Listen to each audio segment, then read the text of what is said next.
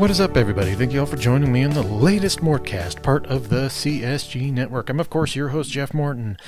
Sorry about the delay here. Had some things going on this week. Check out my latest column on blogging, which is really weird, on Denver Stiffs. I kind of wrote about, there was an article in Defector that kind of made me think about some things.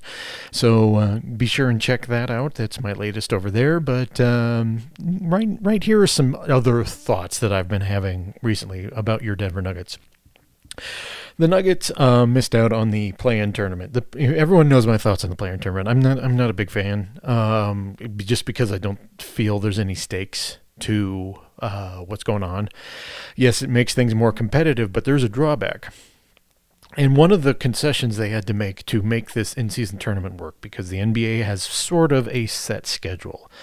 By that I mean they have a calendar that they have to fit these games into, and you have to take arena availability into account, because there's, like with the Denver Nuggets, there is a co-tenant with Colorado Avalanche, and then there's concerts and stuff like that. So you have to take all of this into consideration when you're scheduling out things. So when they made the schedule for this year, some teams, very specifically your Denver Nuggets, played a very compressed schedule. The Nuggets are 14-7 as of this recording, and they've played 21 games. They are, I think they lead the league in the amount of games played. If not, they are probably tied for first. And what has happened since the start of the season in October is the Denver Nuggets have played a very compressed schedule. They played two stretches of 7 games in 11 nights. And what this did was, and they've also have played, by the time we get into just past the play-in tournament time, the Nuggets will have played 2 5-game road trips, sort of. It would have been scheduled out that way, but they... because of the play-in tournament, the Nuggets are playing again the Houston Rockets. And what has happened, the side effect of this is the Denver Nuggets have played a bunch of games. And by the end of this week, they will have played 23. Tonight, they're going to be playing the Los Angeles Clippers. And one of the things that actually is benefiting the Denver Nuggets is they were eliminated from the play-in tournament. If they weren't eliminated, they would have played last night, or the night before that. And then obviously there's the actual tournament in Vegas, which is going to be here soon. Where I think it's benefiting the Denver Nuggets is that it's giving them a chance to rest, which is something they really haven't had this year. And it has probably contributed to their thinking when it comes to rest, and when it comes to recuperating from injury. And I definitely think that played into the Nuggets' thinking with Aaron Gordon and his heel, and Jamal Murray and his ankle this time, not his hamstring, which he seemed to have recovered from. Jamal's only played, how many games has Jamal played this year? 9? So the Nuggets have, because of this compressed schedule that, once again, they were one of the few who had to deal with this. Playing a quarter of the season prior to this break was really rough. It is now early December, and the Nuggets played 21 games. Tonight will be 22, and Friday will be 23. What it has done is it compressed everything. And that compression is a bad thing for this start of the season, and I do think it played a direct factor in 2 of the Nuggets' losses. Very specifically, the loss to the Kings. If the Nuggets weren't clearly dead tired, it was the second night of the back-to-back on there after they beat Houston. If it wasn't for not Houston, after they beat the Phoenix Suns. If it wasn't for that, the Nuggets probably don't run out of gas at the end of the game and hit more shots. So anyway, these 2 7 games and 11 night stretches that the Nuggets have had this year that's 14 of the 21 games they played this year so far. And in there has been incorporated road trips, and one is a bizarre road trip they went on where they traversed the country basically. Miles traversed is a very big metric. The point I'm making is the Nuggets getting eliminated from the play-in tournament is probably benefiting them in one area that some other teams are not going to be feeling right now, is that the Nuggets are having a 3-day rest before they play the Clippers tonight. And this is something that they really haven't had this year. I think they had one stretch of the year where they had 2 days off, I think. I don't think they had more than 2 days off this year. And this has probably allowed them to do some other things. I don't know if it'll allow Jamal to play tonight. They may wait until Houston or after the Houston game because the Nuggets have to go back on the road after the next week. So the Nuggets are in a weird position, and they haven't had any home stretch other than a 4-game stretch early in the year.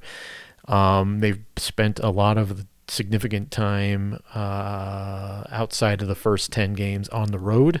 So the Nuggets will be benefiting from the rest. And this is why this is something that I think people just, when they think about the play-in tournament and they think about the in-season tournament, and what they don't really take into account is what it did to the schedule. The schedule has been weird this year, and the Nuggets played a lot of games in a lot of really short time span, and that has probably contributed to injury, and the injury has contributed to over-reliance on the young guys, and Michael Malone talked about it yesterday, practice. It is a thing. As I've been saying all year, folks, this is just going to be something that people are just going to have to accept. The Nuggets' issues are because Jamal's injured, coupled with the fact that they have to play so many young people. And as good as Peyton Watson has looked in stretches, he also, like in the Phoenix game and the Kings game, he had great stretches and terrible stretches at the same time. That's the experience of youth. And this is what I mean by the margin of error that the Nuggets have is basically gone. You don't have the same cushion. You don't have the same trust cushion. And this is something that the Nuggets are just going to have to navigate all year due to decisions made by the front office. This is 100% what it is. So coming out of the in-season tournament, the Nuggets are going to have there's 61 games left in the year as of right now. So by the time the in-season tournament is done, there will be 59 games left in the year, which is less games than a lot of the other NBA teams. So there is more rest coming to the Nuggets. Also, the All-Star break coming to the Nuggets than maybe there was at the beginning of the year, and maybe more than specifically the teams that are having to do the in-season tournament, plus travel, plus going to Vegas. This is something that people are not talking about, which I'm 100%, you got to take this into consideration. It's like when the NBA had the All-Star game in Vegas, what was it, 17 years ago? Which was a disaster at the time, and it's one of those least talked about things right now. But that 2005 trip to Vegas was not a glory-filled moment for the NBA. You're now also taking into account these 4 teams are going to be spending a lot of time in Las Vegas, and obviously there's stuff that comes with that. I won't get into it, but there's stuff that comes with being in Vegas. Everyone knows about that. These teams that come out of it, the Lakers, the Pacers, the Bucks, and who's the other team? The Bucks and the Kings are all going to be, not the Kings, the Pelicans. Jeez. All these teams are going to be coming out of this probably a little worse for wear going into the rest of at least the immediate future of the regular season. And this is another thing that's going to be playing into that. There's the Vegas hangover that's going to be happening. There's a bunch of things that the NBA just didn't kind of bake in. They're just doing this thing, which is obviously everyone knows this is a gimmick. This is a gimmick to boost ratings, to make people care about the early part of the season. This is a direct response to the NFL. This is a direct response to players being rested and all that stuff, which obviously is not going to stop people from being rested from early December to late in the year. It's not going to prevent any of that, which the NBA didn't do. But it is certainly done in a spirit of, I think, there's some altruism. There is some crass commercialism because they want to sell it. But in order to make this happen, they had to adjust the schedule. And the Nuggets are going to benefit from this. The Denver Nuggets are going to benefit in ways that other teams are not, particularly the teams that are in the play-in tournament. LeBron James definitely wants to win this play-in tournament because obviously he wants this as another notch on his belt, blah, blah, blah, history, whatever. But the other teams that are in it are going to be suffering from fatigue coming out of it. And I would not be surprised if all four teams are worse for wear coming out of the play-in tournament. And that is going to be something to watch because it is one thing to win an NBA title or go through a playoff stretch and then have nothing left. And it's another thing to go to do this, to expend all that energy and then come out of it and try to adjust. This is something to watch, people. There are these four teams that are going into the the in-season tournament are going to be a little worse for wear coming out of it. The combination of playing competitive basketball at that high level for extra money, and the part two is Vegas. Those things are going to be influential in how these teams come out of the in-season tournament and play the immediate couple weeks after it happens. It is something to keep an eye on. I would not be surprised if all four teams slip coming out of it. And that will be something I think everyone needs to keep an eye on. On the flip side of that, the Denver Nuggets just had their first 3-game rest period of the year. Then they're going to play the Rockets on Friday, and then they have another little period of rest, and then they make it to the rest of the schedule. The Nuggets are going to benefit from this. They're going to benefit by getting Jamal back, hopefully, by having Aaron Gordon rest some more, and getting everyone absolutely healthy. I'm sure Nikola Jokic is loving the time off that he had right now. I am sure that MPJ resting his ankle. I'm sure that all the bumps and bruises that you accrued from having a bunch of games in a short period of time, I think all of that is coming back to be in a better position for the Denver Nuggets. And that's really going to be something to watch going forward. These Nuggets are going to be more rested than a lot of other NBA teams because the Nuggets played a lot of games before this little tiny break that they had. So I'm going to be watching that, and I'm going to be watching those four teams coming out of this play-in tournament and seeing how they do. All right. On the second half of the podcast, I'm going to be talking to you more about what's going on with the Denver Nuggets. But first, I'll talk to you about Blanchard Family Wines, located between 18th and 19th and Blake and Wazee in beautiful lower downtown Denver, Colorado, just a couple blocks away from Coors Field, right in the middle of Dairy Block. They're always online at bfwcolorado.com. They're on Facebook and Instagram under Blanchard Family Wines. When you go down there, obviously, you've been hearing me talk about them since 2019. This is one of those things, I like I said before, I don't get paid for doing this. I just talk about them because they are cool, and I went down there in 2019 and I really enjoyed it. That's really how simple this is. So anytime I can do this to support local Colorado business, a local Colorado business that I happen to enjoy, I'm going to do it. They got whites, they got reds, they got Rieslings, they got local Colorado wines. They got wines from Sonoma County in California. Anything you need in your favorite local wine bar, they've got a location in northern Colorado and Fort Collins. They got a private location in Golden, and they also have one the original one in Sonoma County, California. Once again, they're located between 18th and 19th and Blake and Wazee in beautiful lower downtown Denver, Colorado, just a couple blocks away from Coors Field, right in the middle of Dairy Block. They're always online at bfwcolorado.com. They're on Facebook and Instagram under Blanchard Family Wines. When you go in or you talk to them, tell them Jeff Morton from CSG Podcast sent you. You know, one of the things that had occurred to me while I was writing the column that I put out this week on Denver Stiffs is that this is the 30th anniversary of the 1994 Nuggets. If you can believe that, this is the 93-94 Nuggets. This is the 30th anniversary of that. Other than making me, personally, Jeff Morton, feel extremely old, it also has kind of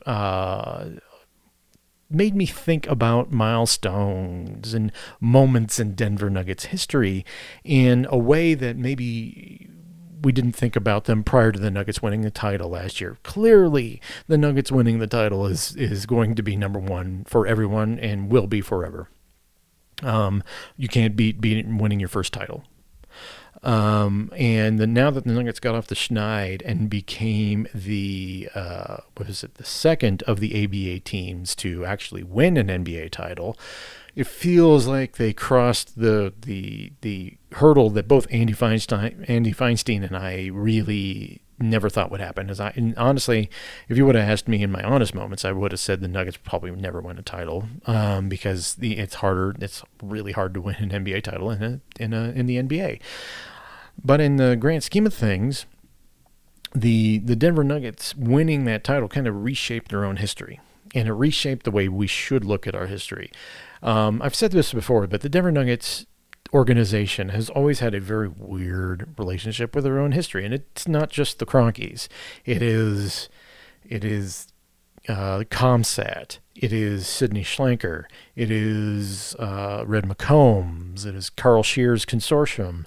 There is just all this, and Ascent Entertainment Group, Liberty Media, which briefly owned the team for 3 years, believe it or not.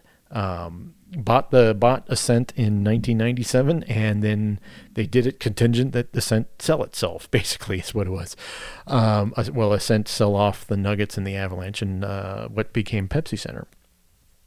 So all of the Nuggets iterations of owners have had an issue with celebrating the Nuggets history. The Nuggets have Hall of Famers. They've got Dan Issel. They've got Alex English. They've got Bobby Jones, who played here for 4 years. They've got Dikembe Mutombo. They've got Larry Brown, who was head coach and is a Hall of Famer.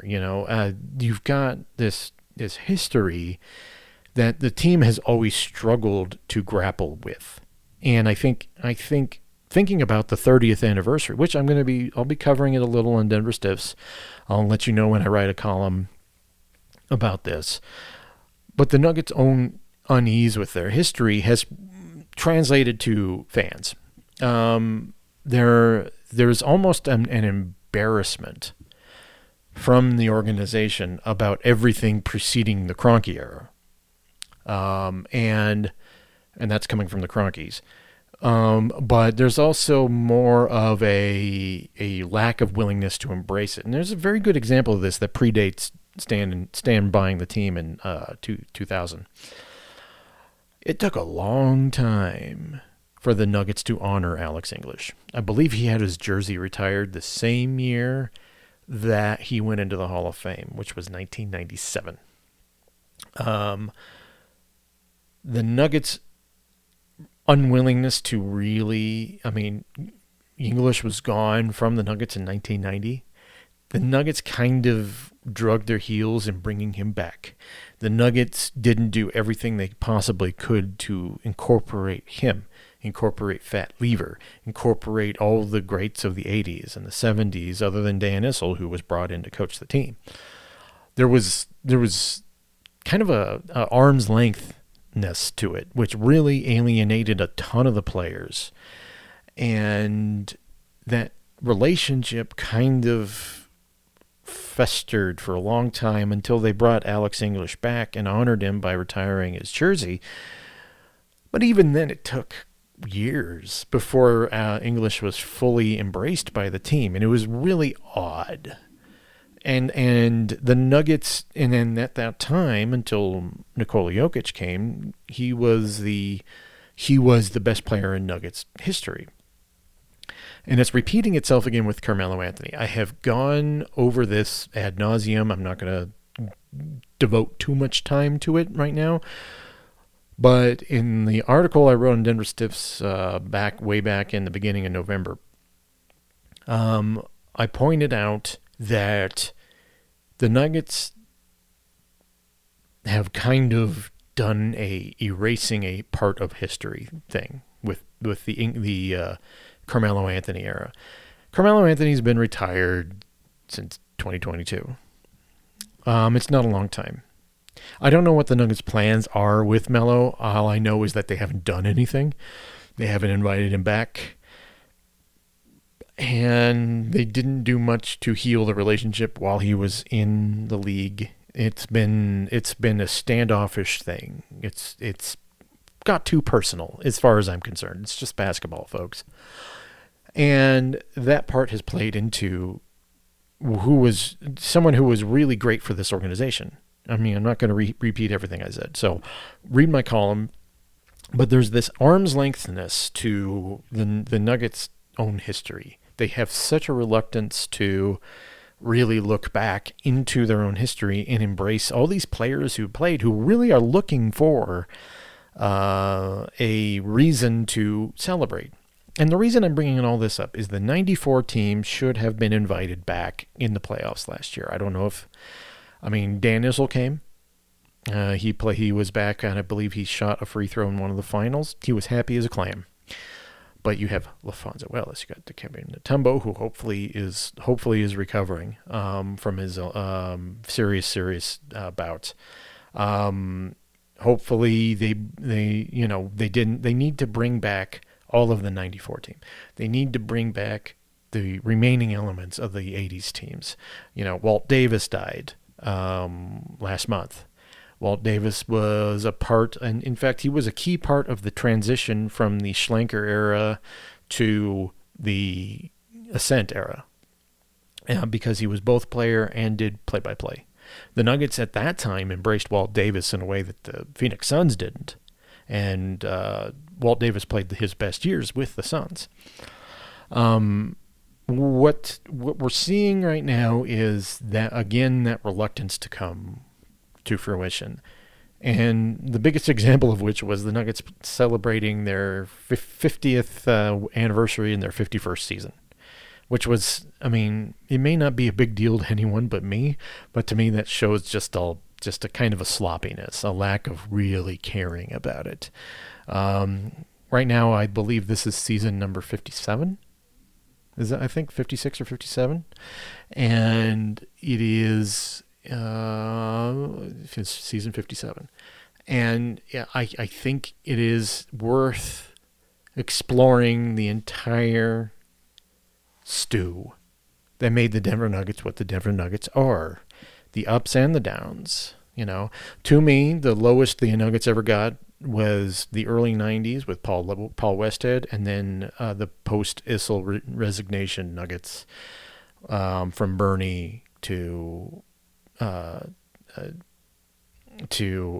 Alan Bristow to Dan Issel to Kiki Vandeweghe, all this period post 95. So it is the early 90s from 90 to 92, and then 95 to 2003.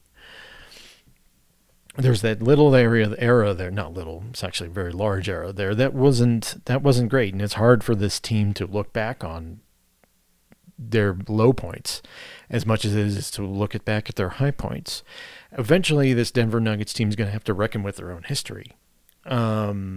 And one of the reasons these fan base is so disconnected from everything that makes the Denver Nuggets is that the Denver Nuggets haven't done their past any good service. There was a time, and it was during when the Nuggets were sort of down. It was like 2016, 2017, right around there, where they were trying to bring in former players. Kenny Martin came in, Allen Iverson briefly came in. I do know that the Nuggets attempted to bring Antonio McDyess in. He wasn't interested. And that one's a relationship that never got healed. And there are things that the Nuggets can do further to celebrate their history. I think the one big blind spot is going to be the Melo era. The entire Melo era, be it from, obviously Andre Miller works sort of where the organization, and that with the Grand Rapids Gold as their coach. But what the Nuggets need to do is understand that there's not only Melo, but you have, once again, you have Andre Miller, you have got Marcus Camby, who's come back a couple times. You've got, all the players, Eduardo Nahara, Lennis Kleza, who's a friend of Josh Kroenke's. That should be an easy get, right? All of these players you need to be able to have a connection with. And the Nuggets, and this is up to and including George Karl, by the way, who was a great coach for this Denver Nuggets organization. You, regardless of what you think of George, you can't erase a almost 10-year portion of your history. And I think the Nuggets' reluctance to look back at it has a lot to do with Carmelo Anthony and the Carmelo Anthony trade, which is very unfortunate. The Nuggets need to fully embrace their entire history. This is the 30th anniversary of the 8-1 team. They say 8-1, but it's really when they beat the Sonics and almost beat the Utah Jazz. One of the most remarkable things, it's historical in NBA history. I think they should probably mention something about that. But in general, the Nuggets need to embrace their history and find themselves a good path to embrace what this team is in its 57th year. And I hope they do that. All right. Thank you all for joining me on the latest Mortcast. I'm going to be back pretty soon with another All Around the NBA with Trey. Be talking to you then.